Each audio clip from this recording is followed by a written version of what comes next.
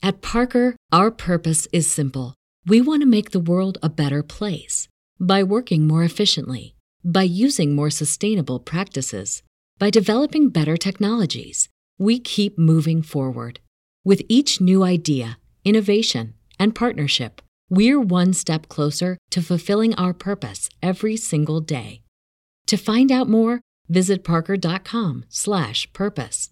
Parker, engineering your success. Say goodbye to your credit card rewards. Greedy corporate mega stores, led by Walmart and Target, are pushing for a law in Congress to take away your hard-earned cash back and travel points to line their pockets. The Durbin-Marshall credit card bill would enact harmful credit card routing mandates that would end credit card rewards as we know it. If you love your credit card rewards, tell your lawmakers, hands off my rewards. Tell them to oppose the Durbin-Marshall credit card bill. This podcast is a member of the Voices of Wrestling Podcasting Network. Visit voicesofwrestling.com to hear the rest of our great podcasts, as well as show reviews, columns, opinions, and updates across the world of wrestling.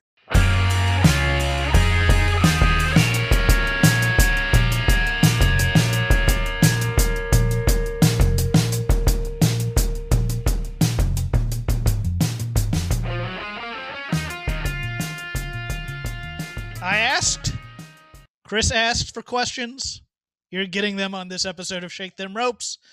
This is the Jeff's out of town and can't record, so hopefully nothing big in wrestling goes down. Ask us anything episode. It's been a couple years since we've done this, so I'm kind of excited about it. Chris, how are you? I'm doing well. What you need to do is you need to have banter that is timeless banter. Like, for example, yes. Jeff, I'm really looking forward to the upcoming match this week. Are you looking forward to that? Are you enjoying the Olympics so far, Chris? Oh, yes. Sport is very entertaining. I've got to tell you, there have been some surprising finishes in some of these events, and I can't wait to see how things pan out. I love the spirit of competition. In the event that nothing big happened in wrestling, you're listening to this show as it was recorded. If something big happens, maybe I'll come in and do a little short commentary on it. I want to give Chris a little time off as well. He deserves it. He's been working hard for the show. But this is the Ask Us Anything. It will be mostly wrestling questions. I'm not upset by that because we got quite a few questions. So let us begin. First question, and I apologize to those of you who did send in these questions. I did not write down the names as I wrote my list down, so I will not be giving credit for the questions, but your questions will make it on the air. This is for the STRM-AMA. Do you guys think with the rise of the everyday man being the pop culture stars of today, do you see this as a negative on the media that requires outside-the-box creativity? If you look at rock music, movies, and wrestling, it all feels stale and lacking creativity. Is this a fear of getting canceled or just a general fear of pushing the envelope? I'm 37, and throughout my childhood and early adulthood, the anti-hero were top stars. Now it feels just like brands are the future, and it seems boring. Chris, what say you? Well, like, I think maybe we have a bit of a nostalgia for the 1990s anti-hero, which was in a lot of ways a manifestation of the grunge marketing and the grunge marketing sensibility. So you have grunge come out, by grunge come out, I mean, like, Nirvana gets big, Pearl Jam gets big. I mean, they are selling massive amounts of albums. Actually, 10 outsells Nirvana's Nevermind for a good solid clip there for a while. Not originally, but in the United States. And I think that leads to, like, Gap. Remember those old Gap commercials that are all like, I'm anti-hero, I'm anti-authority. Like, I think we look at the anti-hero archetype as authentic, and it's no more authentic or fake than you make it and who's making it. Any more than the working class everyman. The working class everyman can be very real and very authentic. The working class everyman can be very fake and very contrived. Without me getting into any examples. I think any of these things can be fake. I don't necessarily know that the 90s was more real. just think it's a natural progression of all pop culture because, I mean, this has happened in wrestling too. If you look at it, I mean, we go from, say, the optimistic heroes of, say, Superman and Hulk Hogan and, all American, mom, apple pie, American flag types. And then we get into the cynicism of the 90s and stuff. And then the anti-hero comes in. So you get the Punisher, you get Rob Liefeld and the Venoms and the Carnages and, the guy, the cool villains who kill other villains to be cool. And on TV, you kind of get the same thing towards the turn of the century with The Shield, with The Sopranos. You get the, not everybody's really good. We all have to have our flaws and we all are, going into the seedy underbelly because quite frankly, people stop being able to learn how to write heroes straight ahead.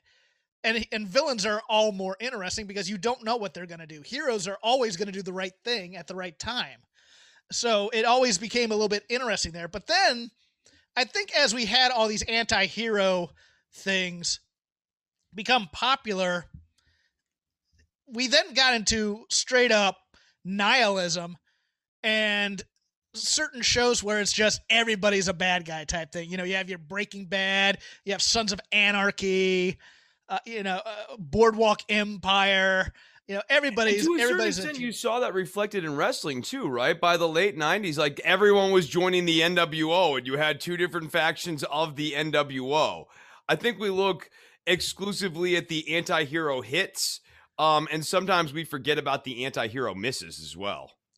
Yeah, and I think what the everyman type of pop culture, I guess, is what you'd call it now. I think it's a reflection of two things. Number one, studios and content creators and things are scared to death of promoting a failure. It's all about the commerce thing. So they're trying to find a set pattern. And if you saw Black Widow, all Black Widow is a Disney film of the modern genre in terms of Beauty and the Beast and Lion King and stuff like that, combined with the Marvel universe. It's I'm out of place. I'm going to go on an adventure with my wacky friends to try and find my identity. That's all it is. It's the Disney thing. I think it's part that, and I think it's just part, we don't know. I mean, it's trying to find a connection with it. It's art trying to find a connection with its audience in many ways because they don't know how to connect anymore because people are going to boo heroes for some reason. We become that jaded of a culture.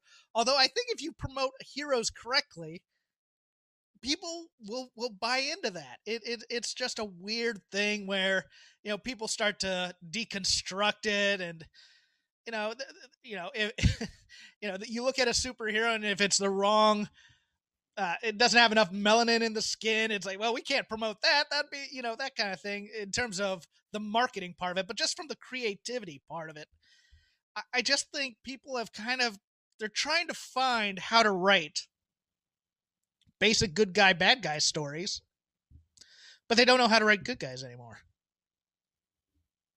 Yeah, and to me, in a certain way, the anti-hero was the beginning of a concession that we don't know how to write a straight good guy, but we can write a compelling character, and that compelling character can be an anti-hero. But you go through it over the generations. Like in film, for example, like you went from the 1950s and 60s, especially you saw this in Westerns. It was the straight up, town sheriff's the good guy and he's going to stand up to the guy coming on the noon train and all this. And then you got into the 70s or late 60s and you get those kind of anti-Westerns, maybe that speaks to a more interesting trend in terms of those type of pieces of art then. That the late stage, when that pace of art, like Westerns, like they kind of peaked in the 50s and 60s. And then you had that second run, that late run with the Clint Eastwood films where you have a lot more anti-heroes, but that's sort of the last gasp of that genre. By the 80s and 90s, you don't really have Westerns like that. But the Western, the cynicism of the Western, then it kind of broke through and then it became the action movie with Stallone and Schwarzenegger. And that's the all-American good guy, blah, blah, blah. And then as we get into the mid 90s and we start deconstructing every single kind of genre and it becomes more like inside jokes. Oh, is this the part where the sidekick gets killed? Type of thing. Everybody's kind of self-aware in it. And you have these things like the Expendables, which is just it's just every cliche thrown into the same movie with everybody who's ever been in an action film. I think we're going to come out of it. So that's my problem, I guess, with the anti-heroes is it sort of means in a way this genre is dying. Like once we've arrived at the point where the most viable lead character is the anti-hero, it means that we can't pitch you straight down the middle anymore. We're losing a little bit of power, so we're still trying to squeeze a little bit more juice out of the lemon. No, I would agree there. I want to hop on one other thing though, because like the question sort of like brought up music, movies, wrestling, and I think maybe trendline to all of them in a way that I would, at least for my my other big passion in life, which is music. I would say, like, as a bit of a semi-music historian, I suppose, like I teach a bit of music history. I would say, I mean, like, the bigger issue with the music industry is, one, record company consolidation. So in the 1960s, you had a lot of regional record distribution companies, which makes a lot more sense for the way the music industry works. You have bands in your local scene. There's a local record company. That local record company helps get those bands distributed nationally. They figure out which one of those bands has any sort of national appeal, if any. And then you have bands from Detroit, bands from Nashville, bands from New Orleans, bands from Dallas, bands from Los Angeles, bands from New York. And it's no accident that you have these scenes with these labels in the 60s, the 70s, all the way into the 80s. By the time we get to the 1990s, you have like sort of, there's an interesting thing that happens in music that makes the 90s sort of feel more real than it is, which is the major labels had bought up all these smaller labels, but they were trying to figure out how this grunge thing worked. So they were taking a lot of risks. I mean, the most notable one that I can think of off the top of my head is this band called Royal Trux, Trux, if you're interested in listening to them. Cool, interesting band, weird, fundamentally unmarketable. And they got like their entire advance for their first like album, or I think two, and blew it all on drugs. Like, this is the real problem with like 90s grunge bands and rock bands. In a lot of ways, they convinced the major label companies, wouldn't it be easier if you could just make your own acts? Wouldn't it be easier if you could just Milli Vanilli them? And so by the end of the decade, you start getting NSYNC and pop and that sort of thing, and like a real push to move people and acts like Britney Spears. I know we're all like Free Britney now, we're all on board with them, but like I'm of the vintage where like Britney Spears was sort of like the hostile enemy and represented a move by the record industry to really push pop music and move away from these pesky rock bands that would want to do things like fight against Ticketmaster and maybe negotiate a little bit harder with the record label to have more creative control over their albums. Look, sometimes bands like the Spin Doctors shot themselves in the foot by making like the worst follow-up album of all time. But other times, I think that push-pull was just too much for the record industry. And then there's one last thing when it comes to music. By the late 90s and early 2000s, computer technology was available that started actually doing musical analysis and sonic analysis. And all of these nerds in their corporate boardrooms love to have like some sort of pie chart or Excel graph to show what, why this piece of music is algorithmically viable. But as we know now, or as many of us are kind of becoming aware of, whether it's Facebook, Twitter, YouTube, algorithms have biases built into them. And one thing that has happened is that these record companies have become dependent on a musical analysis system that tells them, hey, the best type of chorus has 4 chords in it, has a repeating melody and a repeating line, and is fairly simple. I like the song Blinding Lights. I really like the song. I teach people how to play the song Blinding Lights. But Blinding Lights is a simple 4-chord song. But it would absolutely do very, very, very well inside of any modern music analysis software. Whereas the melody to Even Flow by Pearl Jam by Eddie Vedder, if Even Flow did not exist, that is not passing any sort of computer analysis as, yes, history tells us that this is a good melody because there's a wide range of songs from the Beatles to the Black Sabbath to Led Zeppelin to Motley Crue where everyone sings no, like everything about that melody suggests that it wouldn't be viable, but the reality is we all know that song, we all like it, or like everyone knows it, and everyone had a time at least in their life where they're kind of like, this song's pretty dope. All right. Maybe it gets overplayed, but like it's a popular song. So I think increased reliance on computers, increased corporatization, decreased locality and a changing nature of the business. And then last, but certainly not least, the increase of online music piracy and music streaming and downloading. It's no longer about selling records. I mean, a band like Metallica got big in the 1980s through bootleg tapes, handing out tapes of themselves to everyone. And like, it's basically impossible to imagine doing something like that now. You tell everyone, go to your streaming website, but you also kind of have like no hope of actually selling anything off of that website. You just have to hope people come to the show. So the model's really changed. And I think like, that's why indie bands can't really do it, and the only music that like really can get pushed is corporate music, because it's so hard now for independent bands to really kind of make and distribute their own art. So I think it's a little different than the movie theaters. Jeff's answer for like, you know, movie studios and stuff, and like we were talking about with the anti-heroes, and like I think that's one answer. I would say that music's a little bit different. And then wrestling is its own third lane. I mean, like on the answer with music though, I don't really think getting canceled comes up too much. No. I have thoughts. I have thoughts about music. Thank you very much. No, I know that. I thought you were going to a second screen. No, I'm winded. I need a breather. Okay, yes. Take a break while I tell you that Spin Doctors died because that Two Princes song became way too popular on adult contemporary radio. Bro, no. You have to listen to the follow-up album. Oh, I did. It stinks. He does like their follow-up single, like he's like like, and that wouldn't pass musical analysis software, and also the people hate it. So sometimes the computers are right. Although I like the first album, other than Two Princes. Two Princes is a dreadful song. I can't believe that became the big hit of it, but nevertheless. Next question. As dumb as it may sound, I'd love to hear your thoughts on Earthquake and his intro into WWF. It has to be one of the best intros of all time. Plus, that Bravo Warrior feud was fire. Yeah, I thought it was a good debut. Seemed obvious to me that John Tenta was a wrestler, that this was going to be nothing but trouble. But, I mean, I was already a little jaded on WWF by the time that angle came in, but it's a perfectly fine angle. It did what it had to do. It introduced a big major threat. Dino Bravo gets one over on was it Hogan or the Warrior on that one? I can't remember that. But it took place in Canada. Yeah, it was a great angle, I thought. Yeah, I don't really have intense thoughts about the John Tenta debut as Earthquake.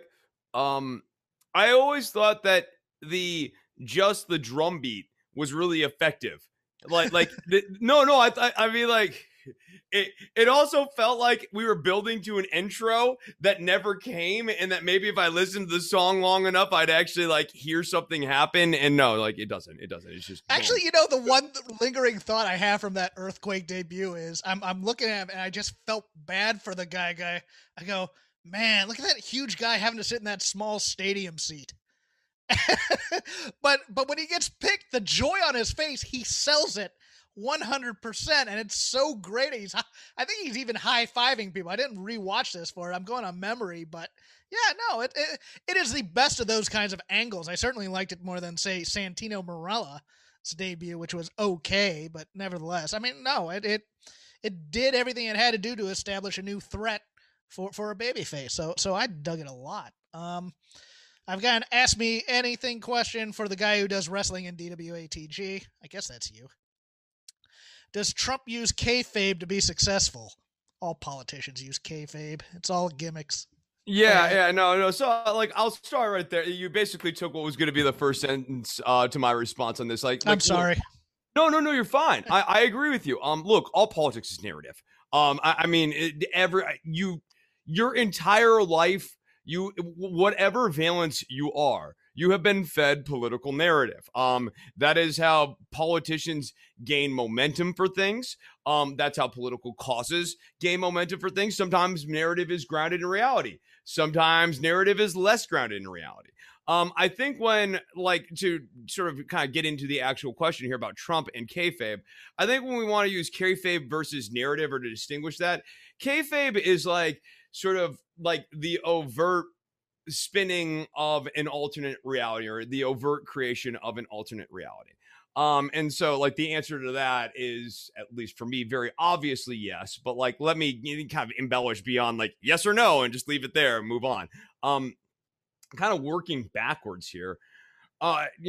Trump created a large kayfabe after the election, wherein he convinced people that enough tomfoolery and shenanigans had been done in enough key states, but only on the presidential side of the ballot, not to do anything with the congressional or the Senate races, that he actually won the election. Joe Biden lost the election.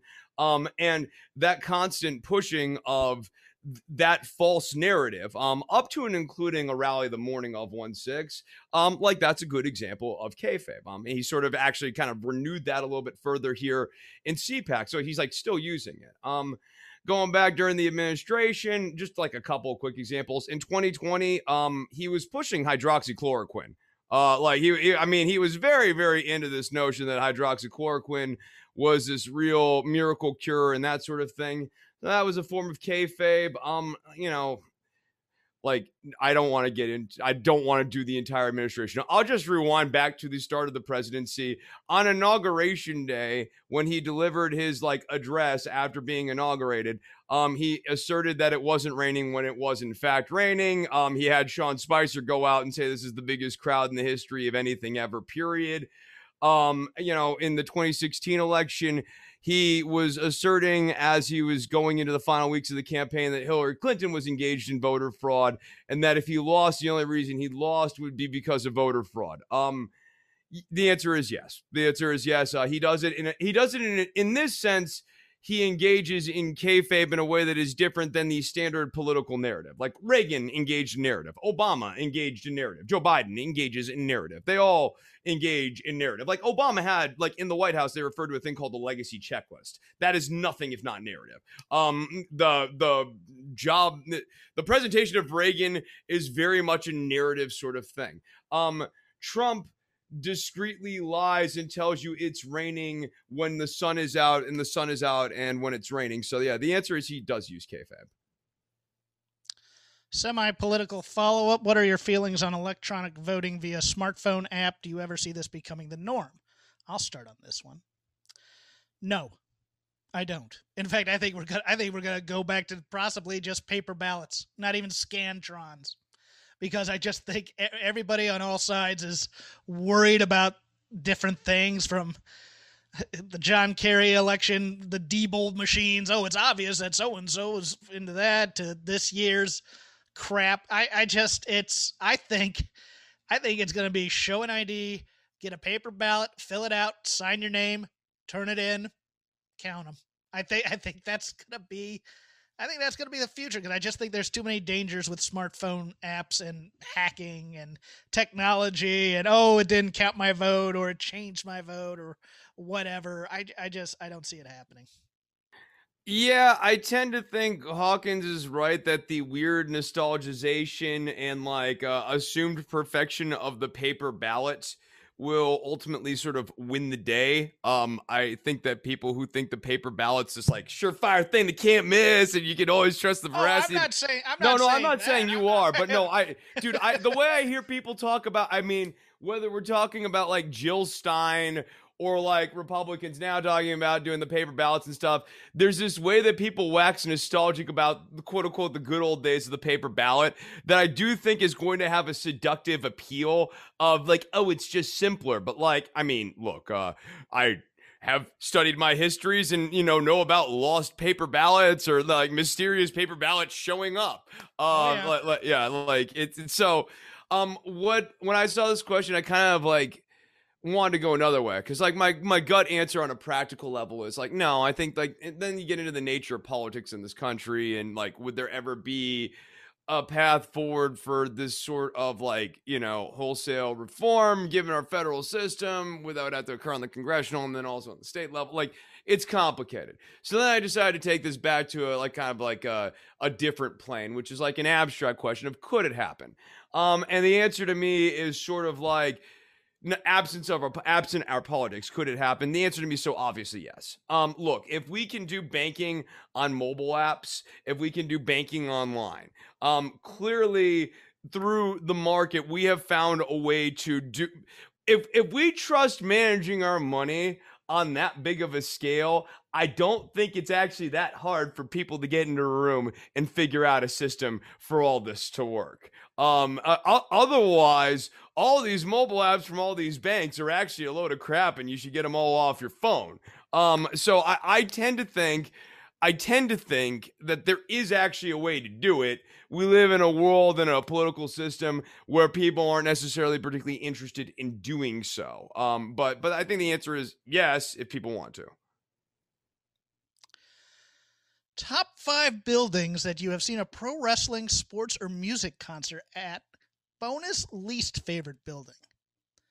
Now, I have years of traveling for college sports, and I have a few music things. Do you want to go first, or should I? Or do we want to go one? I mean, I haven't ranked them in order or anything, but I do have 5 in my head. Yeah. Let's swap back and forth. So, for me, the top music venue that I've ever been in is a place called Celebrity Theater in Phoenix, Arizona. It's a theater in the round. I know that one. Yeah, it's a theater in the round. It rotates. That's where I saw Fugazi. So it was like an intense, really like intimate performance. The band's rotating in the round during the show and stuff. So, I mean, it was just an incredible experience. The sound was great. I got to see my favorite band. John Frusciante was like in the like VIP little area thing with a pineapple and a big bottle of vodka, and was wasted out of his mind watching Fugazi. And yeah, dude, great show, great venue. I like the theater in the round thing. I like you're in Celebrity Theater. The whole gimmick, they say you're never more than 75 feet away from the stage. And that's true. My first one I'll pick is pretty obvious one, Staples Center. I do like Staples Center. I've been there I was a season ticket holder for the Kings for many, many years. I saw Prince at Staples Center. Concerts. The problem with Staples Center, and I've seen UFCs there too, and of course wrestling. I've seen a couple SummerSlams there. The problem with Staples Center is you need to fill that building with noise, and if you don't, it's like a barn. But if it's full of noise, it is a rockin' place, and I enjoy the layout of it. I don't think there's a bad seat in the house in Staples Center, so I'll go with that as my number one. Next up for you. Yeah, I got to rep the American Airlines Center. I think it's easy to get in and out of. I think that's... I agree. I liked it when I went. It's in Dallas. Yeah. Yeah. I just think it's got good access. I've been to other basketball arenas, and I like having been to a number of them. I mean, yeah, the AAC is pretty dope. It's easy to get in and out. It's inexpensive to get in and out. If you don't want to park, you want to take the train down there, it's like $6 right now. Like that's not bad. And it's just not, it's not a pain to maneuver around the building. So yeah, I'll go with the American Airlines Center. My number 2 is going to be the Norva in Norfolk, Virginia, little music club. Just a nice little intimate type of setting, but you can also set up technology in there because they were burning discs of the show after it went, and you could pick one up. But I was in town for a wedding, and the Black Crowes happened to be in town. And it was Mark Ford's first or second show returning as drummer for the Black Crowes. And they tore the roof off the dump, and it was just a nice little, cool little venue, easy to get to the bar. Stiff pours, which I always appreciate. Yeah, just a real good time. Number 3 for me is going to be Old Rangers Stadium. Old Ranger Stadium ruled. Back when the Texas Rangers really sucked, they used to hand out tickets for free at the end of the season. And I got one set of tickets for free. And I started going to games because I kept getting free tickets. And I was just like, well, what the hell? I will keep going if they keep giving me free tickets to come. So it was a lot of fun. Nice kind of chill setting, not too big. I guess the running theme here is I do not care for the big experience. Like when we saw WrestleMania in Dallas here, even though I was in the lower bowl and I had quote unquote good seats, I wouldn't sit there and tell you, yes, they were good seats. I know they were like good seats, but I wouldn't tell you they were good either. But yeah, I like stuff that's smaller. I like stuff that's a little bit closer on. I tend to too, but I'm going to give it up for a large stadium on my number 3, US Bank Arena in Minneapolis, where I went to see the NCAA tournament. It's not built to be a basketball arena, but it did a great job. At Parker, our purpose is simple. We want to make the world a better place by working more efficiently, by using more sustainable practices, by developing better technologies. We keep moving forward. With each new idea, innovation, and partnership, we're one step closer to fulfilling our purpose every single day. To find out more, visit parker.com/purpose. Parker, engineering your success. Say goodbye to your credit card rewards. Greedy corporate mega stores, led by Walmart and Target, are pushing for a law in Congress to take away your hard-earned cash back and travel points to line their pockets. The Durbin-Marshall credit card bill would enact harmful credit card routing mandates that would end credit card rewards as we know it. If you love your credit card rewards, tell your lawmakers, hands off my rewards. Tell them to oppose the Durbin-Marshall credit card bill. Concessions were clean, lines were short, seats were fairly comfortable. I dug it. That's all I want. I want a comfortable seat. That's all I want, really. So the next place did not have a comfortable seat, but when you mentioned concessions, what is the name of the place that we watched, like Riddle and all those? I was about to ask you the same thing. The one in Dallas. Man, because I'm looking it up now. I gotta tell you, that place, because of the barbecue stand, like the wrestling was good, but man, that barbecue. The brisket nachos, and there is not a wrestling podcaster who wasn't there who, when you mention Dallas, doesn't look at me or we don't look at each other and go, man, did you dig those brisket nachos? They like, I mean, when I'm talking about concession stand food, top 5 concession stand foods of all my entire life, not even close. Maybe number 1. Certainly, I'm like looking in it the up. number 1 conversation. Yeah, in the number 1 conversation. So like for me, that was pretty baller. Cause like, look, I want to watch. I got an answer for it. Eddie Dean's Ranch, and it is on my top 5 as well, because that place is also kind of weird and kitschy. And Kota Ibushi's jumping off the balcony in the 6-man at the main event. Yeah, that's on my list too. So that was gonna be my 5th one. So yeah. Yeah. So that's number 4 for me. Okay, so I gave you Eddie Dean's Ranch as well. Oh man. Give another one, because I gotta think of one. Yeah. So you gotta get your number 4 in. I gotta get a number 5 in here. All right. So if I'm thinking about number 5, I gotta tell you, when I first, I think it's called Chase Ballpark now. The Bank One Ballpark was what it was called in Arizona when they first opened it up. I went when like the Diamondbacks first started. I know a long time ago, but like. I went to those early games and stuff when they first opened it up. And like, that was really kind of mind blowing, because it was like they air conditioned the desert. And like, I mean, it was really crazy to be in there and be like, this is really comfortable. It's actually like they have managed to temperature control a really, really large space. Like I couldn't believe they pulled it off. Is basically it was my thought. I mean, obviously, like you can think about the environment and all the other stuff, but like Bank One Ballpark was a pretty big deal for me. The Wiltern, which is a concert hall here in LA, always a nice. It's kind of a throwback place. There's a There are nice big balconies there. It's a little bit smaller than the Palladium, which is kind of cool, but the Palladium's kind of a dump. The Wiltern's a little bit more classy. The sound carries really well there, and you can see any kind of concert there and not be. You're never gonna feel crunched in there, even if you're standing. But you can also see music or comedy there. So the Wiltern would be my number 4, I think it is. Do I have one more to go? No, because your Eddie Dean is 5. So Eddie Dean is 5. You're done. Okay. I'm done. My honorable mention. Worst. I want to throw an honorable mention. Go ahead. My honorable mention real quickly is a now defunct place called Stone Deck Pizza, which used to let me play all the time.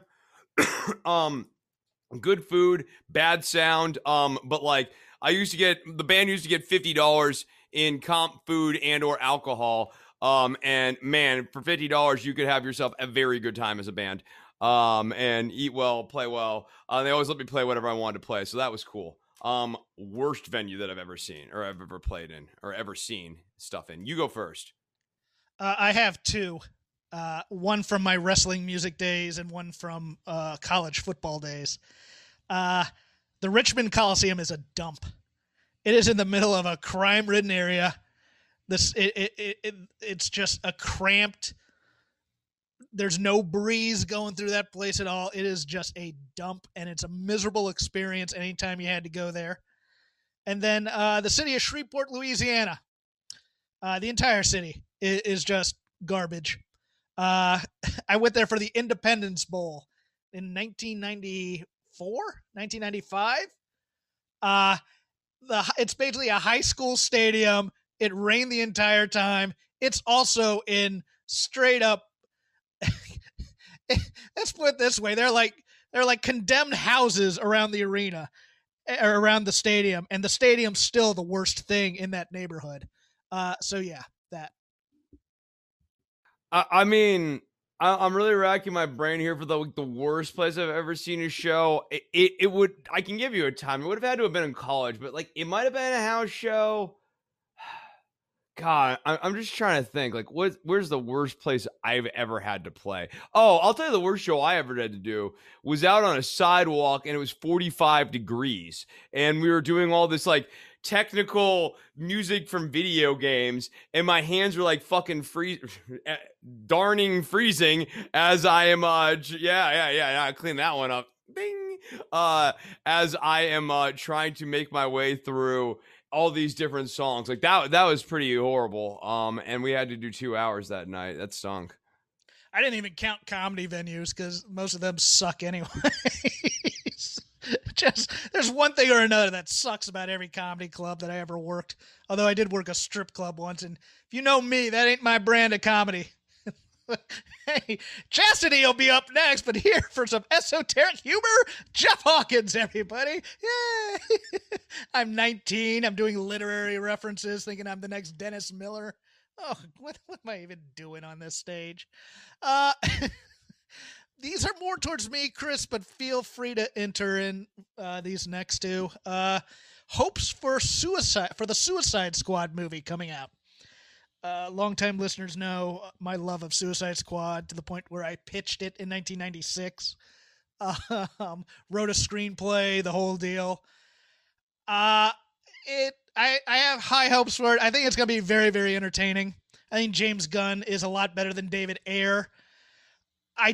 It's not going to be the Suicide Squad I want, because the one from the 80s was pure Reagan cynical politics type of thing and intrigue. This is going to be more for you comic book lovers. If you've ever read the second incarnation of the Suicide Squad book, which was written by Keith Giffen, he of the Ambush Bug fame and also the what's known as the Bwahaha Justice League. He did a thing where like he was like, okay, it's called Suicide Squad. Why aren't more people dying? And so he used that for black humor, and people would die in weird comedic ways. That's what I'm expecting.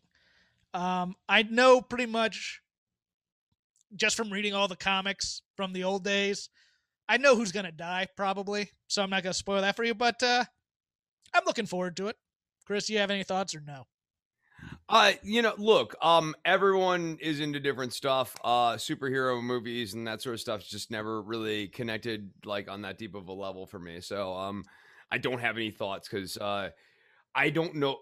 Everyone hates how few Marvel Capcom Universe movies I've seen. So I try not to bring it up too often. Well, you're not gonna like this next question then, because it's an MCU question. If you had to do a Thunderbolts, It doesn't upset me. It doesn't upset me. If you had to do a Thunderbolts Dark Avengers in MCU, who are your picks? I just go with the straight ahead story of the introduction of the Thunderbolts, who are really the masters of evil in disguise. I find some way to get rid of the Avengers. I have these villains who are disguised as heroes save the day, and I do the first reveal as Daniel Bruhl as Baron Zemo, who is great in the Falcon and Winter Soldier show, and I go from there. I quickly introduce them, and then I tell the story of how these bad people are dealing with being loved and whether or not they fall in love with being a hero and what their ulterior motives are. I think that's the best way to go. I go with the original lineup, the five: Zemo, Beetle, Moonstone, Songbird, and Fixer. Just make it a simple, straight-ahead origin story. I don't know the answer to this, so were either of you ECW fans at any point? Oh, yeah. 93 to win. Everybody got rated in, 96 or 97? That's my ECW time. I loved ECW. I went to Double Tables up in Philadelphia, eschewing a midterm, which they let me make up, but I made up some excuse for it. But I liked Paulie's vision then of, okay, I'm going to take the best from Japan. I'm going to take the best from Mexico. I'm going to get all these underrated, underseen guys that weren't given chances elsewhere. Because like Benoit had already been in WCW for a short time, and they didn't know what to do with him, so they let him go. And I just liked... It felt like an old territory again. There were promos. You had your hardcore from Japan matches if you wanted them. You had Cactus Jack and the Sandman and Tommy Cairo and stuff. But you also had, and Public Enemy and Sabu, but you also had Taz and Malenko and Guerrero and then the Luchadors. And for me, in the early days, Bad Company. And you had those guys who were in the transition, like Steve Austin and Ron Simmons and Matt Bourne for a very short time. You'd have these one-offs, which are just weird. Like, what's he doing in the arena right now? Okay, I'll watch this. But yeah, I was ECW up until really the Monday Night War started. And then when they finally got to TNN, it was too much hardcore crap. And there wasn't enough.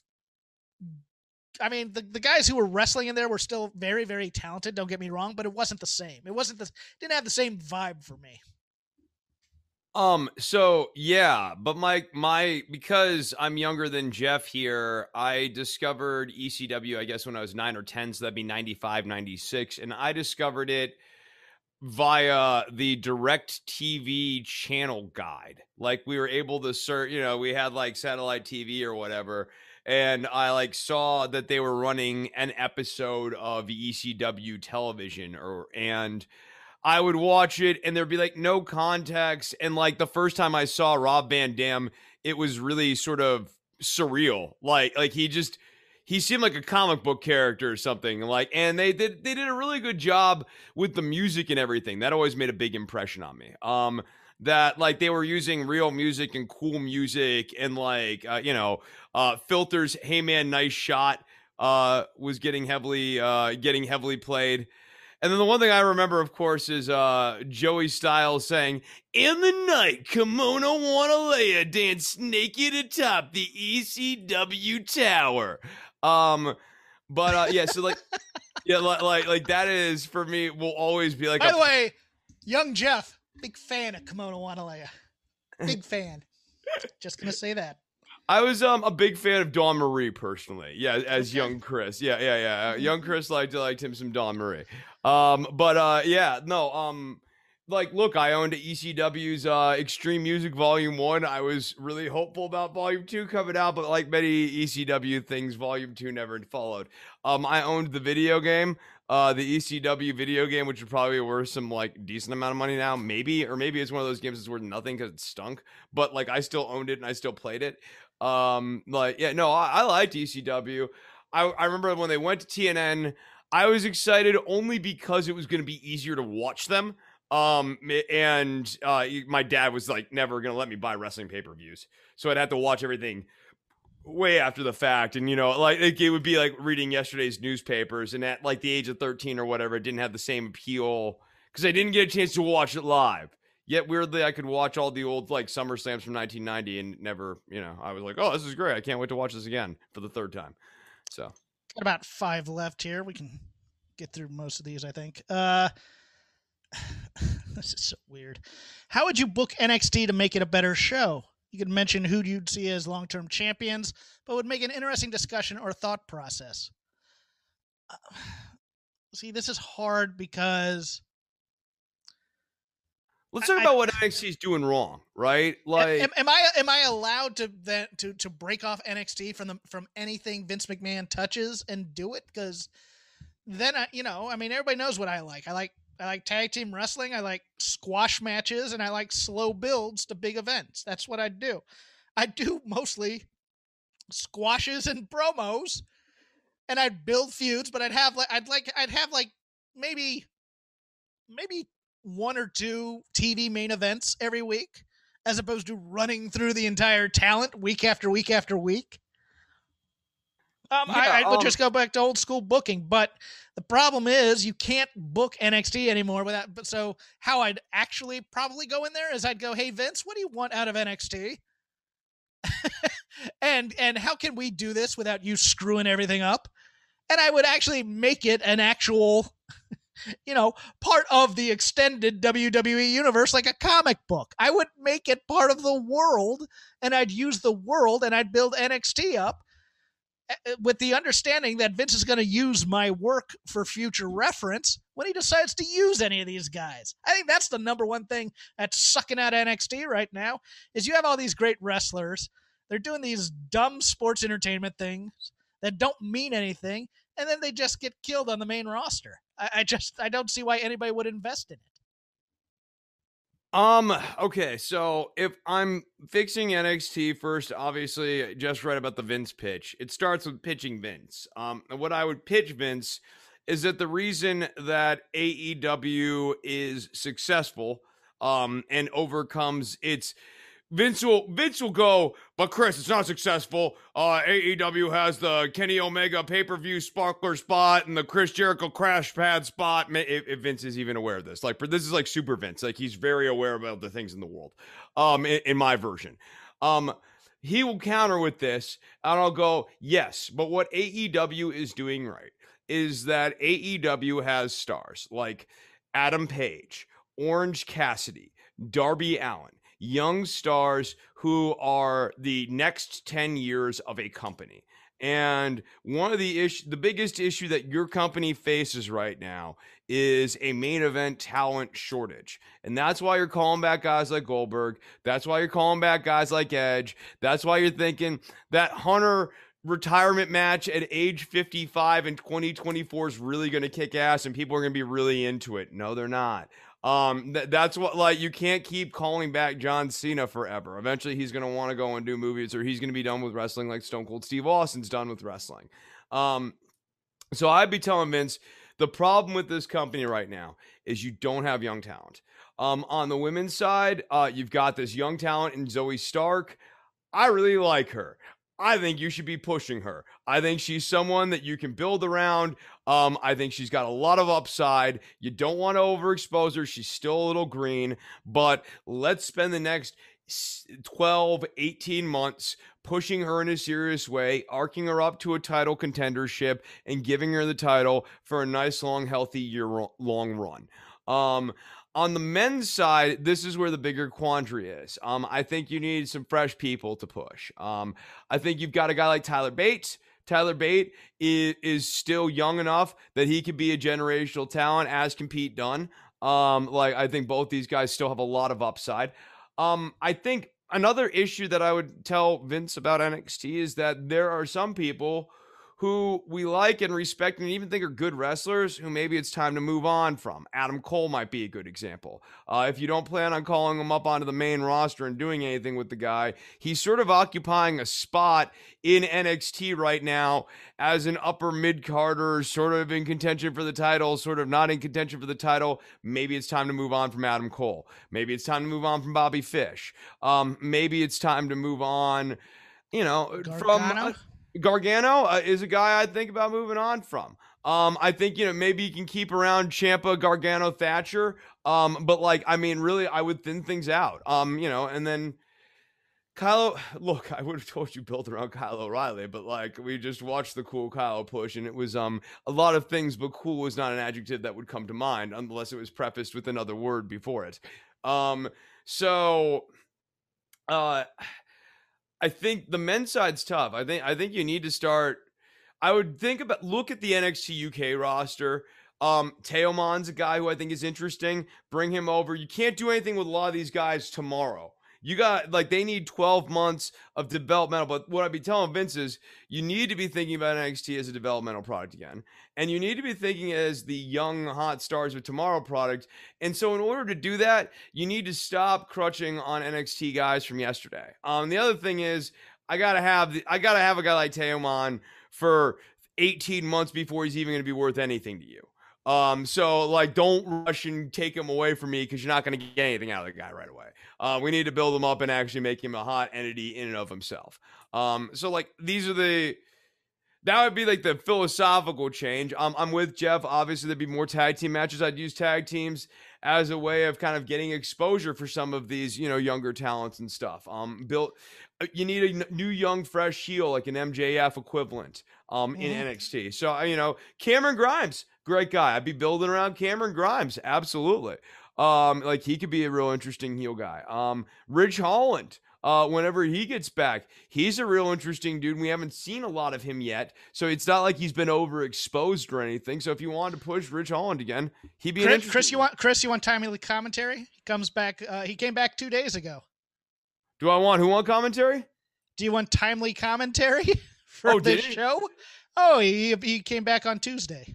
Oh, did he? Of this week that we are recording, because of course we are recording in the future. Yo, interesting. Wow, I knew that because this is currently next week. Yes, and things were taped for Sci-Fi. Who would Jeff's new 4 horsewomen be in NXT? Dude, that was too natural to try and recreate. If I wanted to do a heel stable, some combination of Kaylee Ray. I would have put Dakota and Raquel, but again, we're taping this in the future, and they've just broke them up. And then probably Io Shirai, I would think, or Mercedes Martinez. 4 of those 5 would be fine with me. And then you do a slow build between them and Io, or you even put Io in there if you want. I don't care either way, but you build feud between Saray and Zoe Stark. And then probably Io Shirai if you want her to be a big baby face, but if you want her to be a heel, either way, it's good with me. And then you just build these as 2 factions who you keep them apart as long as you can, but you keep them, or they come out for each other's interviews or something, as opposed to matches and matches and matches and matches where you just write it into the ground. It's just overdone. Chris, you got a 4 horsewomen you want to go with? If I was going to make a 4-person faction, I would go Mako, Saray, Io, and I would pair them with Ginny as the mouthpiece. Okay. Yeah, as the mouthpiece, as the one who tries to be the leader and as the maybe the red shirt too, the one who maybe takes pinfalls and stuff as well. But yeah, I would have those 3 and a mouthpiece. In another 5 to 7 years, is WWE still making calls to Goldberg, Taker, and Triple H to main event big shows? No, they're making calls to Braun Strowman, Bobby Lashley, and Drew McIntyre to main event shows, and probably John Cena still, who will still be wearing shorts and a different colored t-shirt. Yeah, so, I think one of the biggest problems for WWE, kind of going back to my last answer, is that they've created a star desert for themselves in the last decade here. Your two biggest would have been stars, CM Punk and Bryan Danielson, and the odds that they're going to be like super interested in coming back and wrestling for WWE, it's not clear that that's ever going to happen again. It certainly wouldn't happen for any extended run. I don't think that WWE can bank on that. So then they've got Roman Reigns. Braun Strowman's a guy who I just don't think has a lot of star power. I mean, they booked him so haphazardly. He was never over even to the level of Kane. So I think that Strowman as like a super main attraction comeback star. Oh man, I can't wait to see Braun Strowman wrestle again. I don't think that the juice is in the squeeze for that. I don't necessarily think it's going to be there for Bray Wyatt either. I think Bray Wyatt was very much a star within their world at best, and like a mid-level star in their world at best, not necessarily like a big, gotta go see Bray Wyatt. He's not going to be Randy Orton. I expect Randy Orton to make a lot of money. I expect Kofi Kingston to make a lot of money in his late career. Kofi Kingston is going to be one of the few people that WWE's got that I think will answer the phone, can be relied on to come back and work something close to a Kofi Kingston-like match, even at like in his mid-40s or whatever. So yeah, like to answer the question, Kofi would fit in, Orton would fit in. Maybe you see Rey Mysterio have his last retirement match. Jesus. Maybe you see Christian and Edge do a tag team again. For like one more WrestleMania, but I think the bigger issue here is star power, which is why if I was pitching NXT and building, I was like, dude, the crisis here is not today, but you have been robbing Peter to pay Paul, and it is time to get money for Peter, because soon Peter's coming over and you need to have some cash. For Novembrino, does he tip in 5s or 1s at the strip club? I've actually only been to a strip club one time, and it was for my friend's birthday, and it was weird and not my thing. So, yeah. So there. No, I'm not. No, I'm not trying, and I'm not like, oh, that makes me cool or whatever. It's just like, no. Yeah, I'm not lording over anyone morally. It's just not my thing. I'll tell you the source of that question. It all will make sense after that. Finally, any reckless speculation on if Ronda ever comes back, and if you could see any other MMA stars come into wrestling, like Amanda Nunes in AEW? I could see unsuccessful MMA people go into pro wrestling very easily. I think Ronda comes back for a Mania. I don't think she comes back full-time, but I think she comes back on her terms. She's going to get her payday, and then she's not going to want to deal with any of Vince's crap anymore. And she's going to leave and take care of her kid. I don't see Amanda Nunes doing it, really. But is there somebody out there who could? Sure. I can't think of who I'd want to. I could see Paige Van Zandt going into training, soon, because she's getting tired of getting hit in the face. It's the people who don't like MMA who are going to go into pro wrestling because they think it'll be easier. That's what I think. The people who are really good MMA people don't want to deal with the backstage crap of WWE. They might train and go to AEW as a, special attraction, but I don't know. I think Amanda Nunes is going to go retire with her money after this. So, any thoughts on Ronda coming back or any other MMA people? Ronda, I could see coming back. MMA people coming in or being enticed to come in. Yeah, I'm kind of in league with Jeff's answer here. I could see failed MMAers trying their hand at wrestling. I can see WWE being interested in courting failed MMAers. I mean, the name that probably would be the most likely is a name we haven't even heard yet. Maybe there'll be someone who really works his or hers MMA career as a way and a vehicle to sort of build buzz for themselves versus actually do a lot of fighting. Maybe you pick up somebody from what's that kind of circus boxing thing that's the you know what I'm talking about. Jake Paul does that, and celebrity boxing type stuff. Yeah, the Nate Robinson thing. Where Nate Robinson boxed. Oh yeah. Yeah, that thing. Like, I could see people maybe even coming out from that. Like, I think WWE will be getting adventurous and trying their hand at getting stars to come in. Actually, here's a weird prediction, but like, I could see future WrestleManias be a lot more like celebrities trying their hands at wrestling. Like, not Matthew McConaughey, but some dope, like in the vein of Matthew McConaughey going, I want to have my first wrestling match ever. And WWE being like, hey, at least it'll get people in the house. We'll see what happens when, we let, Bad Bunny. Right. Well, right. Especially after the Bad Bunny experience, the hope is maybe we could get some of these guys to have a good match. And I mean, the Bad Bunny thing might actually be poison in a weird way. The only problem with that is there's always that weird thing where WWE takes celebrities and makes them seem smaller because they put WWE over the actual celebrity.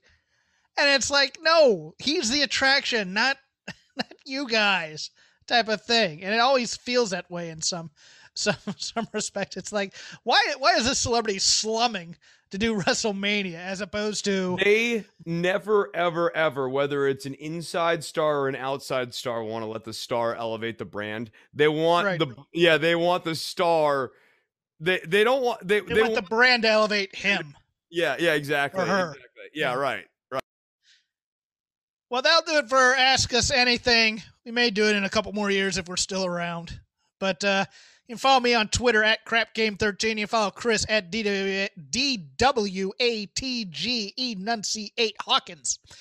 You can follow the show at Shake Them Ropes, all one word. We are part of the Voices of Wrestling Podcasting Network. You can also watch us on their YouTube channel, youtube.com/Voices of Wrestling. Chris does another podcast, as has been mentioned on this show, called Don't Worry About the Government. That is where DWATG comes from. Think of a mnemonic device to remember that. Chris, plug your show. Yeah, it's interesting, too. Fun story about that, Jeff. I came up with that in the same way that Vince Russo comes up with acronyms. I started with DWATCA and worked my way backwards. Yeah. You can find it at don'tworry.tv, on patreon.com/DWATG, on iTunes, on Stitcher. Things have been a little bit wild on the home front this month and on the webpage front this month, but we will be getting settled back in for regular service here starting in August and in September with limited interruptions. So go and check out the show. At Parker, our purpose is simple. We want to make the world a better place by working more efficiently, by using more sustainable practices, by developing better technologies. We keep moving forward. With each new idea, innovation, and partnership, we're one step closer to fulfilling our purpose every single day. To find out more, visit parker.com/purpose. Parker, engineering your success. Say goodbye to your credit card rewards. Greedy corporate mega stores, led by Walmart and Target, are pushing for a law in Congress to take away your hard-earned cash back and travel points to line their pockets. The Durbin-Marshall credit card bill would enact harmful credit card routing mandates that would end credit card rewards as we know it. If you love your credit card rewards, tell your lawmakers, hands off my rewards. Tell them to oppose the Durbin-Marshall credit card bill.